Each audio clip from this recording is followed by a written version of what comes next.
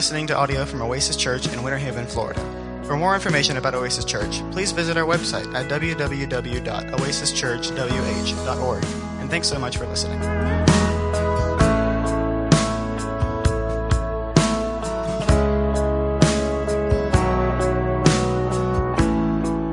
Or not to class, but in order to get to where they would get on the bus to take you wherever in the world on campus you needed to go, they would have to go through the cemetery in order to get to the most direct spot for the bus. You'd have to go all the way around. So they would go through the cemetery, and it's a pretty big cemetery there. I knew the one that she was referring to.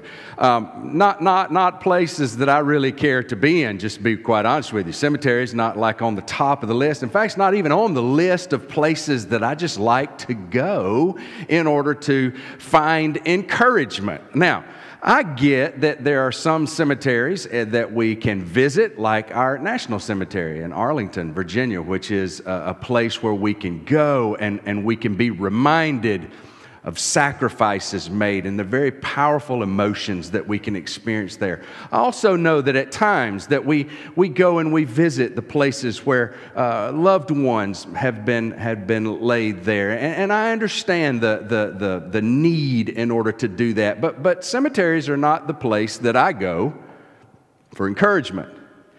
Although today I think we're going to find some real encouragement in the Scriptures cemetery. You say, what in the world are you talking about? Well, if you've ever started out reading the Scripture on a reading plan, a one-year plan, you start off great. Genesis, it's awesome. Creation, and then even when things go bad, you're like, I knew this was coming, and I'm going to get through this, and then it gets really bad, and you know what's coming after the flood, and you ride the waves of the flood, and even as sin just continues to creep and the story begins to twist and wind in Genesis, it remains very, very interesting. And you'll find that to be true through the first few books of the Scripture. And then you get to Kings, and things start to slow down a little, although some still very riveting stories in the book of Kings. And you flip the page over to Chronicles, where you feel like, oh, great, more stories, more exploits of the kings. And what you find is, wow, this is more of the same stuff that I've already read. And they keep throwing names at me. And names at me, and names at me, and names, and names, and names, and names. And that's about where you fall off the wagon, and you have to wait till January of next year to start your reading plan. So I want to go ahead and give you permission. If you've started your reading plan at this year, listen, I want to give you permission. It's okay. If you get to Chronicles this year, if you start feeling the twinge of, I can't handle this, I'm not going to be able to make it through, and the enemy starts to tell you just to put this thing down, it's not worth the time, it's just names, and I don't know how to pronounce most of these, and I certainly don't know who these people are. I want to give you permission just to flip on over and get out of Chronicles and pick up with the story. It's okay. Go back to it. I'm not saying it's bad and it needs to be ignored. I'm just saying don't get knocked off your plan. But interestingly enough, I think we'll find our second New Year reminder today in the book of Chronicles, in the middle of the cemetery, reminders of those who have come and have gone, the lineage of those. We find a gravestone that I think is going to bring us some real encouragement. And maybe it is, you know all about this individual, because back in the 2000s, early 2000s, you might have read a little bitty book about this fella. It's the fastest selling book in all of history, Christian history. Maybe you know all about him. Maybe you've never heard of this individual. He's found in 1 Chronicles chapter number 4.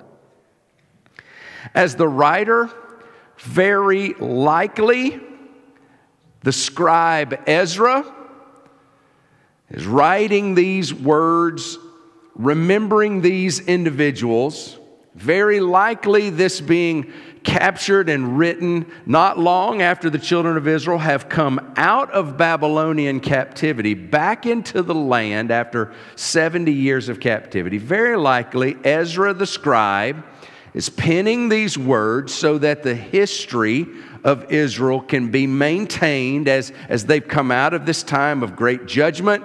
They're beginning to rebuild the temple. They're beginning to rebuild that has been destroyed. And Ezra, very likely, we don't know for certain, very likely he's the one penning these words. And what he primarily focuses on in the book of Chronicles is not the descendants of all of the tribes of Israel, but primarily he's focusing in on the tribe of Judah. If you were here last week, in our first New Year reminder, we focused in on a gentleman by the name of Caleb, who was a descendant of Judah. Well, very likely not too long after, or maybe even in the lifetime of this individual named Caleb, came another fella, a descendant of Judah. And what we find is a 2-verse like little encapsulated story of his life right in the middle of the cemetery. We come across actually a gravestone with wording on there. And here's what it says. 1 Chronicles chapter 4, verse number 9. Jabez was more honorable than his brothers. His mother called his name Jabez, saying, because I bore him in pain. Last week we looked at the Old Testament character of Caleb, and we come away from his story of trusting the Lord and wanting to just obey the Lord no matter how dangerous it looked, no matter how ridiculous it seemed to those that were around him. Caleb said, if God said it, by goodness, let's pack up now. Let's go do this thing because we can count on him. And we came away last week, hopefully, understanding that our New Year reminder, number 1, is to fully follow the Lord. I don't know if you've thought about that this week or if you've evaluated your life this week as to how fully you are following the Lord. But I believe Caleb's life demonstrates to us that if we will just simply place our big God in front of all the other circumstances and opinions, and we just fully follow Him, He will lead us into His victory. It may not always look like what we want it to look like, but He will lead us in His way if we will fully follow the Lord. If we will take a step, if we will pursue the Lord fully, then I believe we could step into this second opportunity in the life of Jabez. And we're going to encourage one another this morning. The number 2 New Year reminder is that as we are fully following the Lord, we need to ask God for more. You say, where are we getting that? From verse number 9. Well, let's break this down first in verse number 9. Then we'll get to verse number 10, and I think maybe it'll make a little more sense to you. Look, first of all, this fella Jabez, out of nowhere. I mean, throughout this chapter and the chapters before it and the chapters to follow, they're going to link individuals to their father. And then they're going to give us the names of their sons. Or at times, they're going to link individuals to their grandfather or their great-grandfather. That's one of the things that we need to keep in mind as we're reading the lineages that are recorded in Scriptures is sometimes, I would say maybe even it would be fair to say, oftentimes, you have a link between a great-grandfather or a grandfather and a grandson, because they're just trying to make the point and showing the points of linkage without having to fill in all the names. That was very common. And Scripture might even say the son of, but that's all right, because a great-grandson is still a son of, even though it's not directly connected. But this guy Jabez, we don't know who his daddy was. It didn't connect him to anyone. There were some folks identified prior to him. Now maybe we might presume upon who his father or grandfather, but we don't know. In fact, this guy just is random, out of the blue. We get introduced to Jabez. And the thing about it is, he's never mentioned anywhere else in Scripture. Only right here in these 2 verses in the middle of the Old Testament cemetery.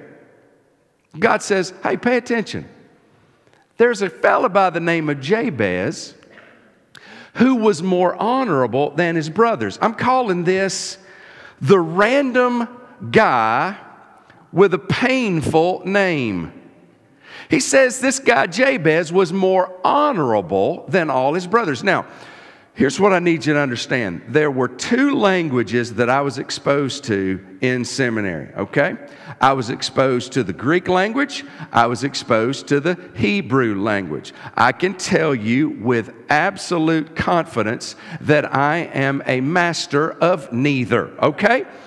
I don't remember much about either one of those languages, but I will say the Greek makes a little bit more sense, even though I can't read the Greek. I couldn't hold a Greek New Testament, tell you what many of the words mean.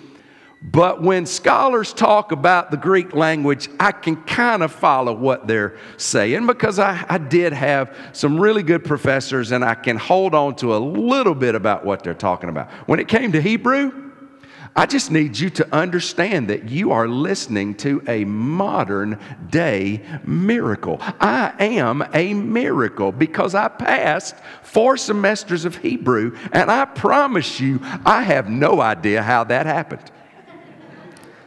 But I'm not giving that diploma back. They'll fight me for that. Okay, well, I'm just telling you, Hebrew is weird, and I don't get it. And I've got a very good friend up in North Georgia who loves that bizarre language, and he's the one that I call when I need some extra help in Hebrew. What I understand about this passage is that verse 9 says that Jabez was an honorable man, more honorable than his brothers. This word honorable has the idea of weightiness, okay? Now, it doesn't mean he weighed more than his brothers, but this word honor means that his influence, his imprint on the community was of a greater weight than all of his brothers. I mean, when they're going to talk about whatever family Jabez came from, because we don't know, but when they're talking about that family, everyone's going to talk about Jabez because he was of a weightier memory, of a weightier influence. And it was a positive weight. It was a honorable weight. So we step back and we read his gravestone, and we hear that Jabez was the most honorable in his family.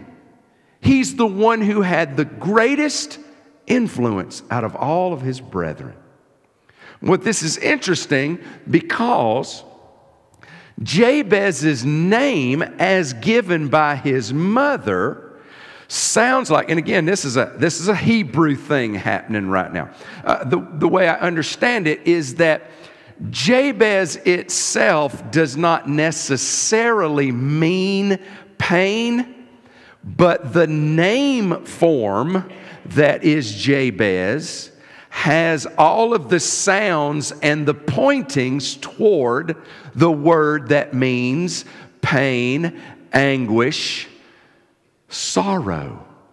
Now, maybe you've known some folks in your life that went by the name Hope, or maybe they had the name Faith, or maybe they had the name Charity. I knew a girl when I was in elementary school. Her name was Joy. You know, some names just cause you to smile. I don't think I've ever met anybody named Misery, right? I mean, you're not wanting to try to figure out how can we interestingly spell our new son's name, hurtful. No, we don't do that. We don't name them Pain. We don't name them Excruciating with 3 W's. No, we don't do that. Why? Because names travel. In the same way, you think about some folks who's been named things that you go, why in the world would you have ever named your child that name? And you've got it in your mind right now. Because names matter. Well, Jabez was associated with pain. Verse number 9 says that his mother gave him the name Jabez because I bore him in pain. Now, I don't think the obvious is being stated here. All of you ladies that have given birth can attest to the excruciating nature of childbirth. But I think that's the given norm. I don't think she's saying that because of the pain of childbirth. There seems to be something else going on in her life. And here's the thing, we don't know what that is. I do find it interesting that the mother gave him his name because in the Jewish norms, it would be the father who would give the name. Could it be that Jabez's mother was in so much pain because she was giving birth to a child that would never know his father? Is that possible? Could be. Could it be that something happened in her family that we could never put our finger on that caused her great anguish? Whatever it was, Jabez came into the world, began his life with a name that he would carry with him that said pain, sorrow, grief. But the gravestone says his life was characterized by honor. His life was characterized by influence and greatness. Verse number 10 tells us why. We see this random guy with a painful name. How did he become so weighty? Well, it's because he prayed, and the God that he prayed to answered his prayer. Now, I know there's a phenomenon going around right now, has been going around from a number of years, that brings a theology into play that says, if we'll just simply state something, that God will give it to us. Maybe it's known to you as health and wealth theology. Well, if that were true, I would have named health this morning, and I wouldn't have sounded like I sound right now. But you know what? It is what it is. Here's the thing. You can't put God on the hook, okay? There's not one of us that can say, God, you got to do this and expect God to do it, because he ain't bound by nothing that we say. Okay? So the notion, if there are those that think that all you got to do is state it and God's going to do it, well, then you'll have a hard time finding that in Scripture. But what we do find here in this verse is a guy who asked for some pretty big things and ended up getting it. Look what it says, verse 10. Jabez called upon the God of Israel, saying, oh, that you would bless me and enlarge my border, and that your hand might be with me, and that you would keep me from harm. He opened it for me too, so I didn't have to struggle. Thanks, dude. You're awesome. And that your hand might be with me, and that you would keep me from harm, so that it might not bring me pain. I find here he's asking for 4 things. He's asking it to a specific individual, and that is who? The God of Israel. I am that I am, the God of Abraham, the God of Isaac, the God of Jacob, the God of King David, the great descendant of Judah, the God who, yes, allowed us to suffer in judgment for the last 70 years, but in firm keeping with His word written far prior to what happened, has brought us right back into the land He promised, just like He said He would. This guy, whose name is Jabez, who probably lived somewhere around the latter times of Caleb's life, prayed to the God of Israel. And he asked Him for 4 things. This guy, characterized by pain, suffering, sorrow, and grief.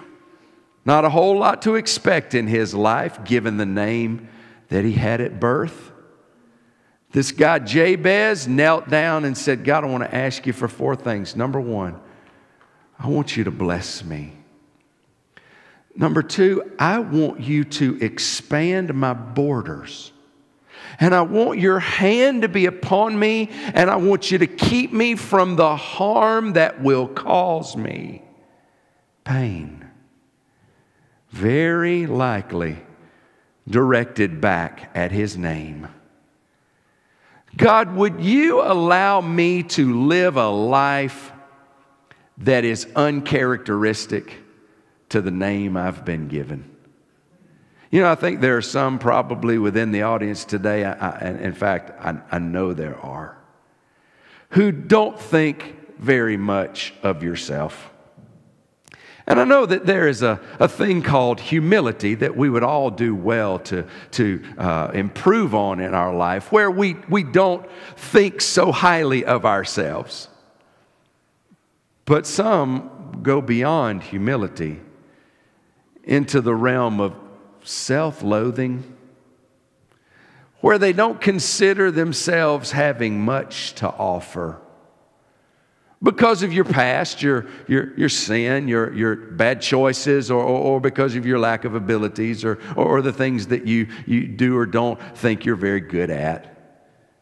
You limit yourself because, you know, I know where I come from. I know what I'll never be, and so hey, that's okay. I'll just step back from here. Some of you, having not been given the name pain, have not been given the name sorrow or grief, but you think yourself that way. We see a guy here who goes, God, would it be possible for you to allow me to live beyond what my name says? What I think about myself and what everyone else knows me to be. What are these things that he prayed? Well, despite the appearance, Jabez was not selfishly asking God to make him rich and influential. But Jabez was asking God to make him rich and influential. You see, when we ask God to make us rich and famous, it's because we want to be rich and famous. We want to have the riches and we want to enjoy the fame. Jabez was asking for riches and influence, but not because of his own selfish desires. One of the authors that I often read behind says that this particular little 2-verse encouragement in the middle of the cemetery goes all the way back to the ideas presented, the promises, I should say, not ideas, the promises presented to the people of Israel in Deuteronomy chapter number 28. Now, we're not going to turn there this morning, but in your reading plan, you should get there about, probably next week. Deuteronomy chapter 28. What you're going to discover in the book of Deuteronomy is now the children of Israel had wandered for their 40 years, And they're ready to now try again to go into the promised land. Are we ready to do this again? Who do you think is going to be at the front of that line going, yes, we are? Caleb and Joshua are like, yes, we are. I'm tired of this wilderness. We're going in. Moses has everyone gathered around, and he's preaching them a sermon. And in chapter number 28, Moses gives the people of Israel the word of God. And here's what God says. When you come into the land, if you will simply obey me, if you'll simply follow me, if you'll just do the few things that I have given and commanded you to do, and if you'll just keep your eyes off of the gods and the practices of the pagans in the land, if you'll just not desire to do and be what they are, and you'll just stay focused on me, you'll just obey me, here's what I'm going to do. I'm going to make your crops bountiful. I'm going to make your money bags burst open. I'm going to give you so many kids. Your womb will be bountiful and fruitful. You'll have everything you need and far more than you could ever imagine. And it's not because you're super important, but it's because I want the onlooking world to know what it's like to follow the God of Abraham, Isaac, and Jacob.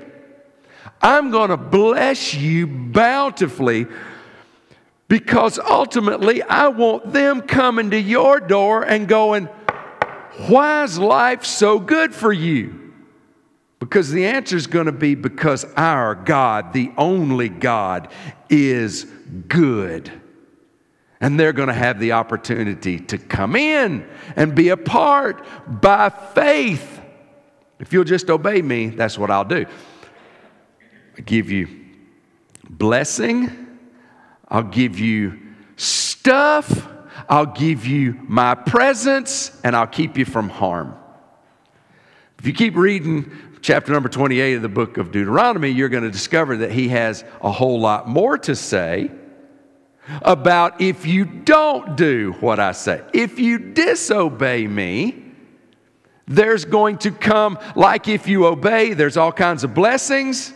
If you don't obey, there's all kinds of curses. God said, if you don't obey me, if you go to chasing after their practices and their gods, who aren't gods, by the way, if you start disobeying me, you start ignoring me, you start putting me on the side burner, then I'm going to make life very, very difficult for you. The ground won't produce. You'll put money in the bag, but there'll be holes in the bag, and the money will seem like it just falls out. Your enemies will rise up around you and will plague you. That's what you'll experience if you disobey. One little thing that I'll throw in there is that God always says, and when you disobey, I'm going to judge you, but when you cry out to me, in my mercy, I will come, and I will heal, and I will bring restoration. That's the kind of gracious God we got. Wants to bless us for obedience, will curse us for disobedience, but is ready to bring us back in whenever we will repent. Y'all know what that's called, don't you? You know what all that's about? It's called grace, and ultimately it's an Old Testament kind of a shadowy look at the gospel. I said, if you'll do these things, I'll bless you. Seems like what Jabez is saying. Now, Lord, my name means grief and sorrow and pain. Would you be willing to bless me in the land? Would you be willing to broaden my territory? Not because I want more land, but because the more land, the more resources I have, the more stake I have in your plan, the more opportunities. Would you keep your hand of power on me? Would you guide and direct? Would you keep me from pain? Jabez asked, Number one, will you show me divine favor? God, I know you want to bless your children. I'm asking, will you bless me despite my name? Will you pour out your blessing on my home? Would you do that for me? I want your blessing on my life. I want your favor on my life. When was the last time that we asked God for His favor on our life, on our home? Of course, we pray and we ask God most often to fix the problem that we have. We lead our own life. We drive it in the direction that we think best. We make the decisions that we want to make because we've got the freedom to do so. And we chart our path, and then when things get hard and things get broken or things get rough, we say, God, will you fix the road in front of me so that I can keep driving? More often than not, I believe that God, yes, He's gracious to us. And yes, He at times gives us those things that we ask Him for. But mostly I think what God wants us to do is to stop asking Him to fix our stuff and ask Him to just put us, if we could, on His wagon. Let Him ride. Let Him drive while we just ride. Could we do that? Would you show me favor, Lord? When's the last time we just said, God, I want your blessing in my life, no matter what that looks like. I want you to pour your favor on me. I want you to be big through me. The second thing you ask, God, give me more opportunity to serve you. Give me more influence. Give me more opportunities to pour into. Look, you know when we influence others, it's because we've been through experiences ourselves, right?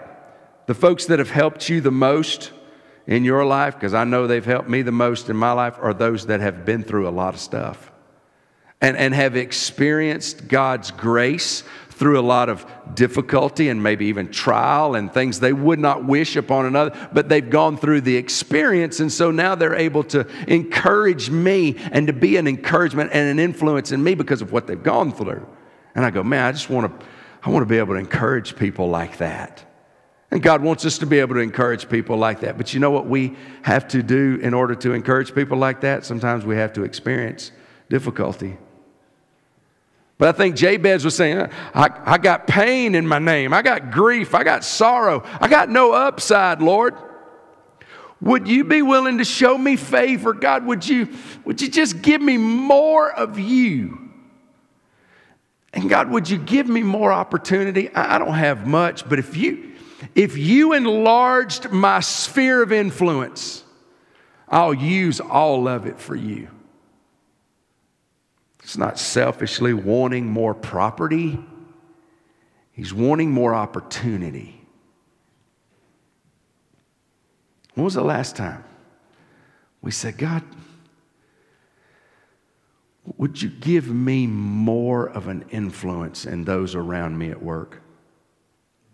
Would you make my light shine brighter to those that are watching me? I want folks to be able to see you in me. Jabez asked for God's sovereign power and leading. Oh, that your hand might be with me. All throughout the Old Testament, the hand of God, the right arm of God was a metaphor for His power, His strength, His protection. Jabez is saying, God, I want you to pour out your blessing. I want you to bless me. I want more of you. And I want more opportunity. But God, more than that, I want you to direct that opportunity. I want you to empower that opportunity. I want you to direct me. I want you to use me like a glove, if you will, where I'm useless apart from your hand and my body. But if you'll put your hand on me and can just use me, God, I want to be pliable like that glove so that you're the one doing the work and I'm just the vessel being used. Would you give me your power, your leading? Would you direct my life? When's the last time we prayed that? God, I want you to, I know what I want, and I've been wanting it a long time, but I want to want what you want more than what I want. Did I twist you up right there? God, I want what you desire. I want you to do the leading, and I want you to empower me. Think about one of those in the New Testament that certainly prayed that, certainly desired that. Y'all know him by the name of Paul, the apostle, who wanted so badly to be that influence, who wanted so badly for God to direct and to empower and to lead. And he did, right into prison. Where Paul sat between two soldiers. I'm not accomplishing anything. I guess I'll just write some letters. Right? So we don't know what God's response to that is, but you know what? Did God use Paul in a mighty way? Man, did he use him. Didn't look like what he thought it would look like. Paul's desire was to be used. And then you find in his letters where he's like, you know, for me, this is no good. But for you, I know that my imprisonment is for your good. They're talking about killing me.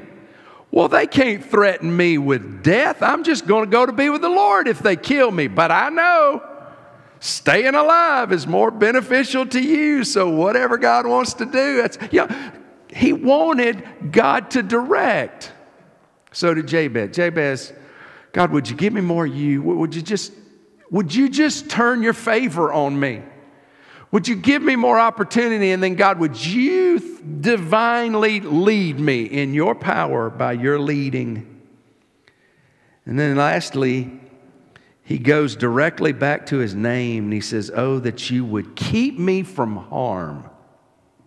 This word harm can have the idea of evil as well.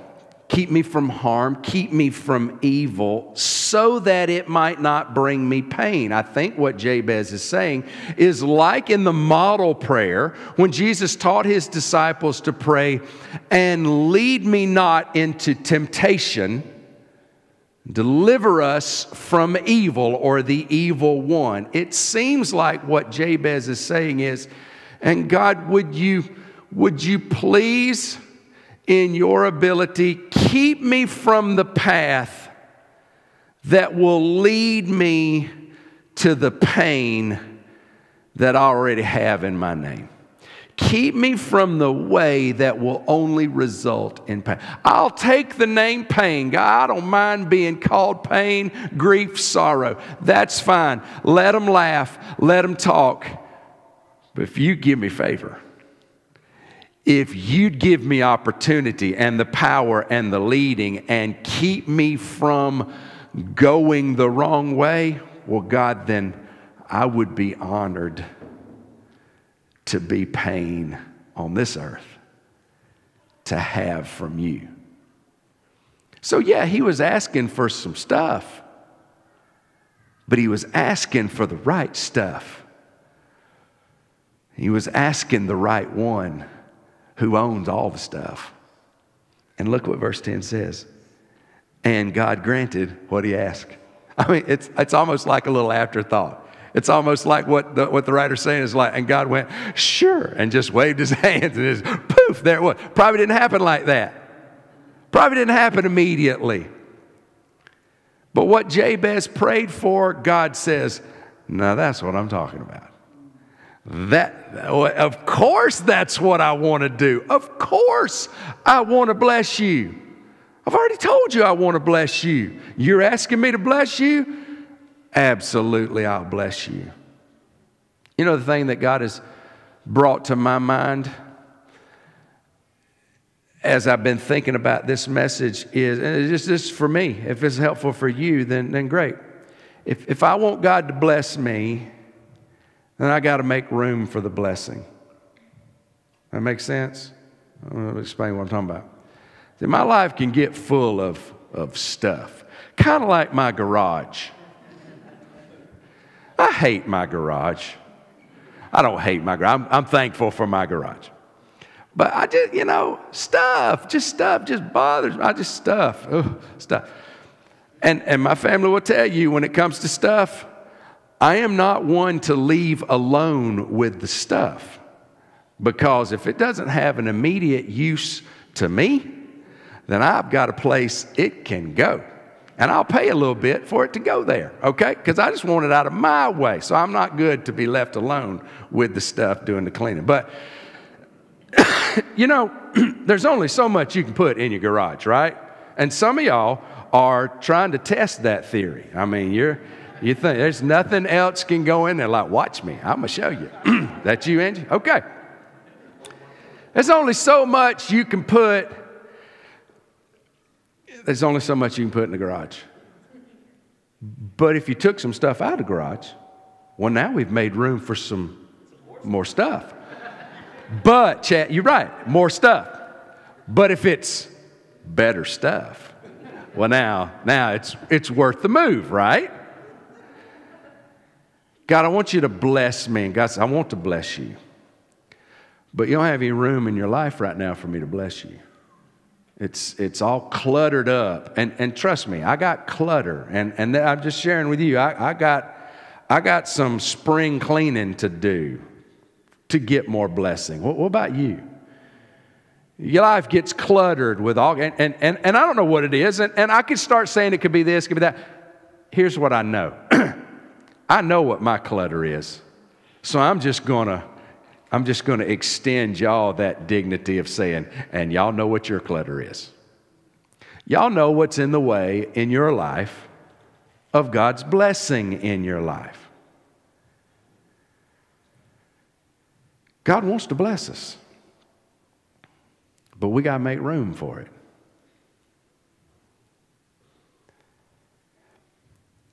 God wants to use us. We can ask God for more opportunity, but I think the question is going to come, are you using the opportunity you got? Well, what are you doing with the opportunities I'm giving you right now? You taking it? Does God want to give us more opportunity? Yes. Will God give us more opportunity? When He chooses, by His grace, we ask and He'll give us more opportunity. But He wants us to use the opportunity we have. He wants us to take what resources He's given us now and put them to practice. It would be improper to say, God, if you give me a little bit more money, I'll invest in ministry. Now, y'all know, those of you, if you're here the first time, you say, there he goes, another preacher talking about money. Those that have been around here know that I don't talk about money a lot. In fact, I probably don't talk about money enough, some would say. You should be investing in the ministry of the gospel if you're a follower of Jesus. And the scriptures, it starts talking about it in the Old Testament, and it keeps talking about it in the New Testament, that we should be taking of the resources we have. Why? Because they're all God's resources, and they're only given to us as stewards, and we are to be using what already belongs to God for His glory, and part of that is investing in the ministry. You can't say, God, if you give me a little bit more money that I could afford to give, I'll give. God's like, why aren't you giving from what I've already given you? You're like, well, I can't afford it. He's like, right, you might have gotten too many irons in the fire. God, will you bless me? Yeah, I'd love to bless you, but you don't have any room for any more blessing. I think God wants us to ask Him for more of His blessing in our life. I think He wants us to ask for more opportunity, but I think He wants us to use the opportunity we have as we want more. God, I want you to direct my life. I think he says, so do I. So do I. How about let me? I can tell you the richest time in my life was also the scariest time. I say the richest time. I've got a rich life now. Let me qualify that. The scariest time of my life was the time that I really sensed God's direct leading. It's when we moved 15 hours away from home with not a whole lot of prospect of what we were going to find there, without a lot of hope on how we were going to be able to stay there. And this doesn't make any sense, yet we knew that's what we were supposed to do. And you know what God did? God made our path straight. You know why? Because we were trusting in him with all our heart, and we weren't leaning on our own understanding. In all our ways, we didn't have any choice but to acknowledge him. And you know what he did? He made our path straight. Proverbs 3, 5, and 6. God, I want your power. I want your direction. I want your leading on me. And I think God says, are you sure? Because if that's what you want, I'll do that. I want to do that, but that might not look like what you got planned. I mean, let me give you a real life example. You might have worked your way all the way to the threshold of the rest of your existence. Retirement, everything done.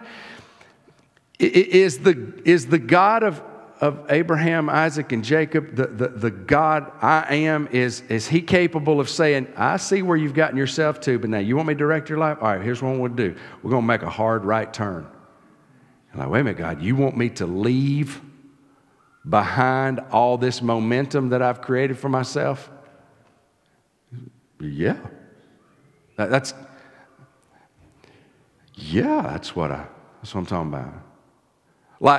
Like somehow the thing we've amassed, somehow God stepped back going, wow, that is impressive. Come on. No, he's like, yeah, that's nothing. I'm burn that up. Turn, follow me. I'll lead you. So I think, yes, God wants us to say, will you lead my life? And I think his response will be, yes. You sure?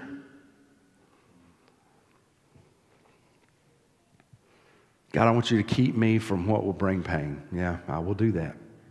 I want to do that. But you got to listen to me. Don't listen to them. Don't listen to yourself. You follow me. Yes, I will. And God granted to Jabez. Yeah.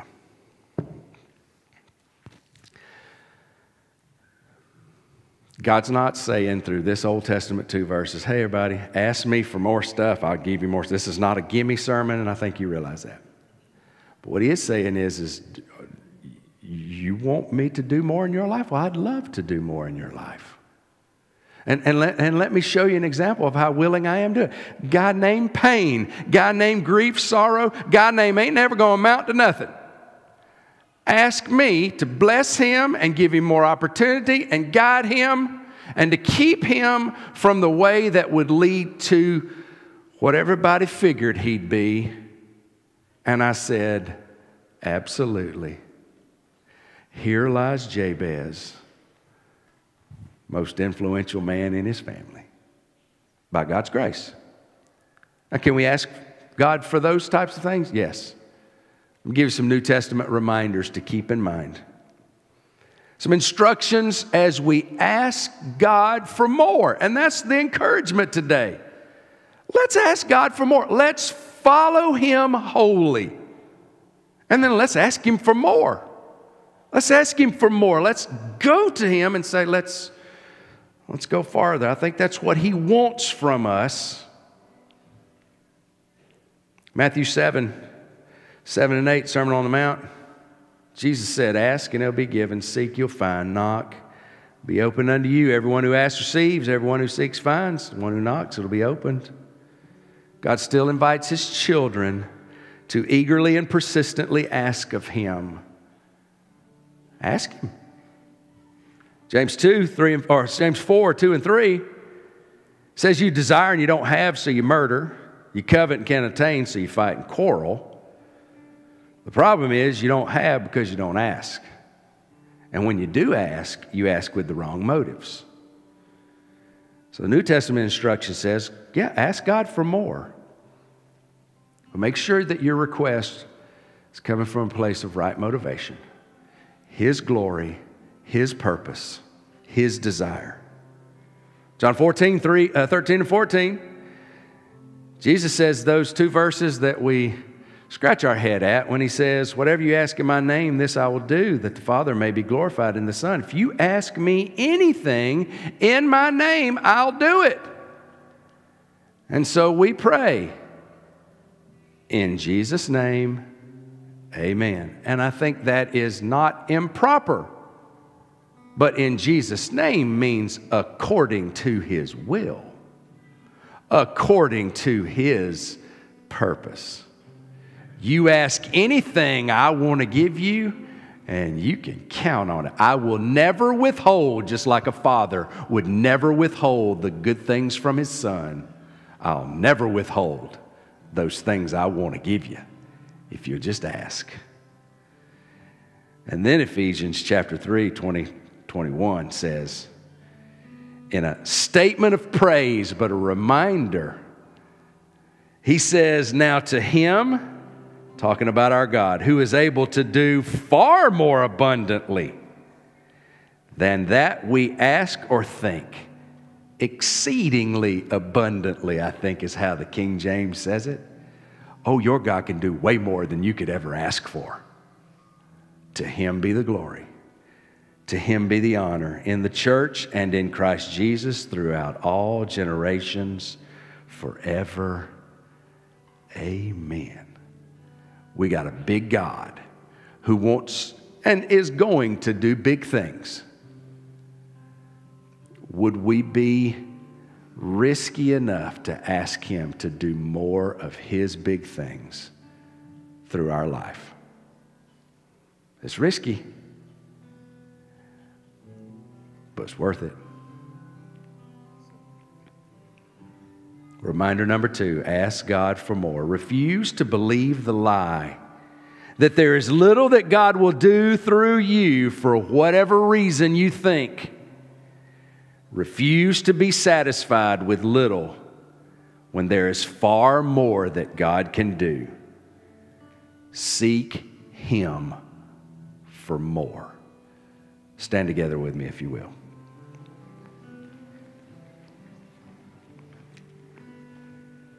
I know we got to get these in the right order.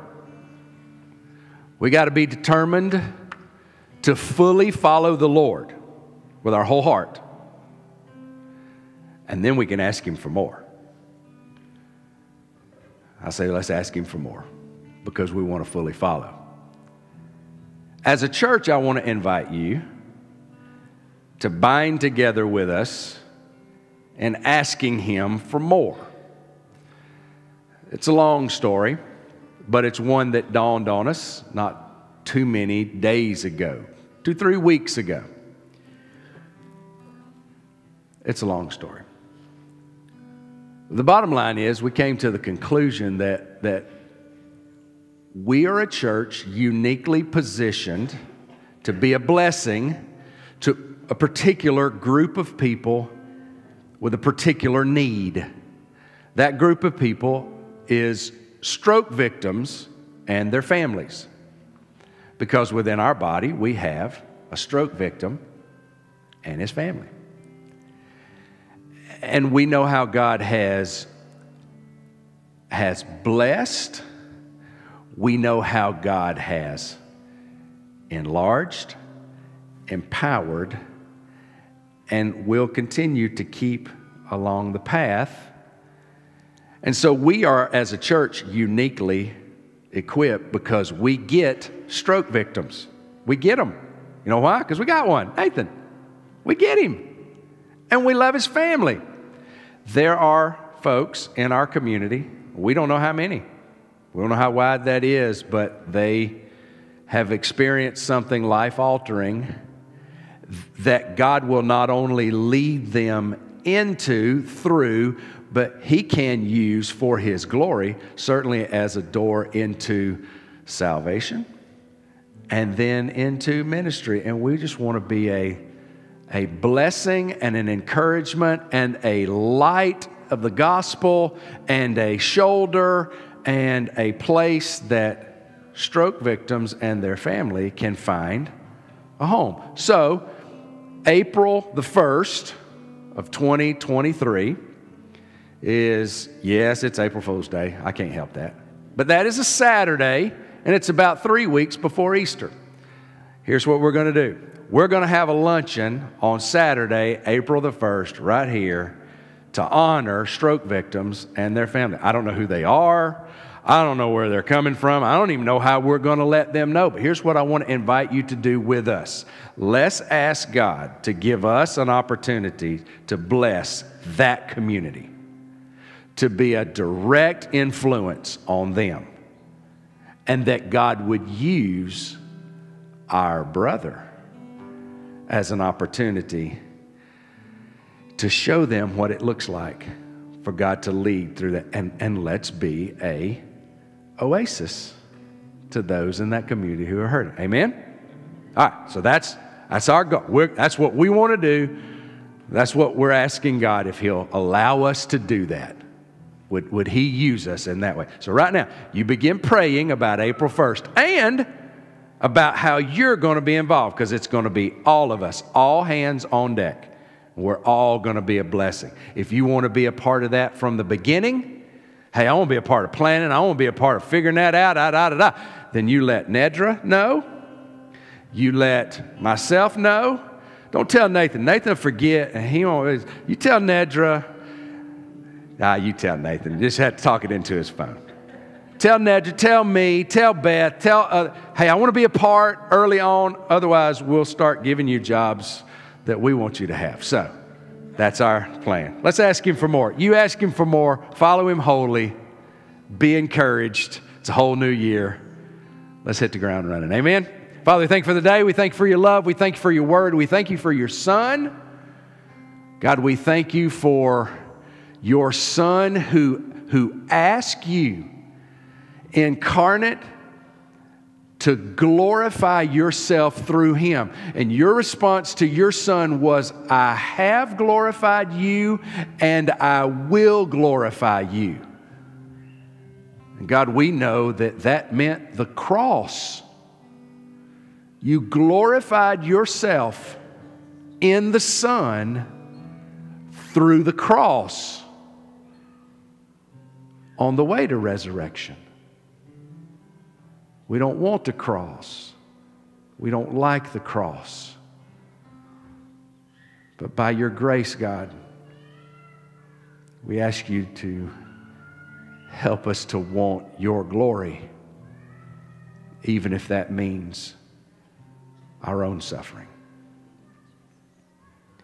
Father, we want more. We want to be people who can receive more. Move in us by your grace. We love you and we thank you for it. In Jesus' name we pray. Everybody said,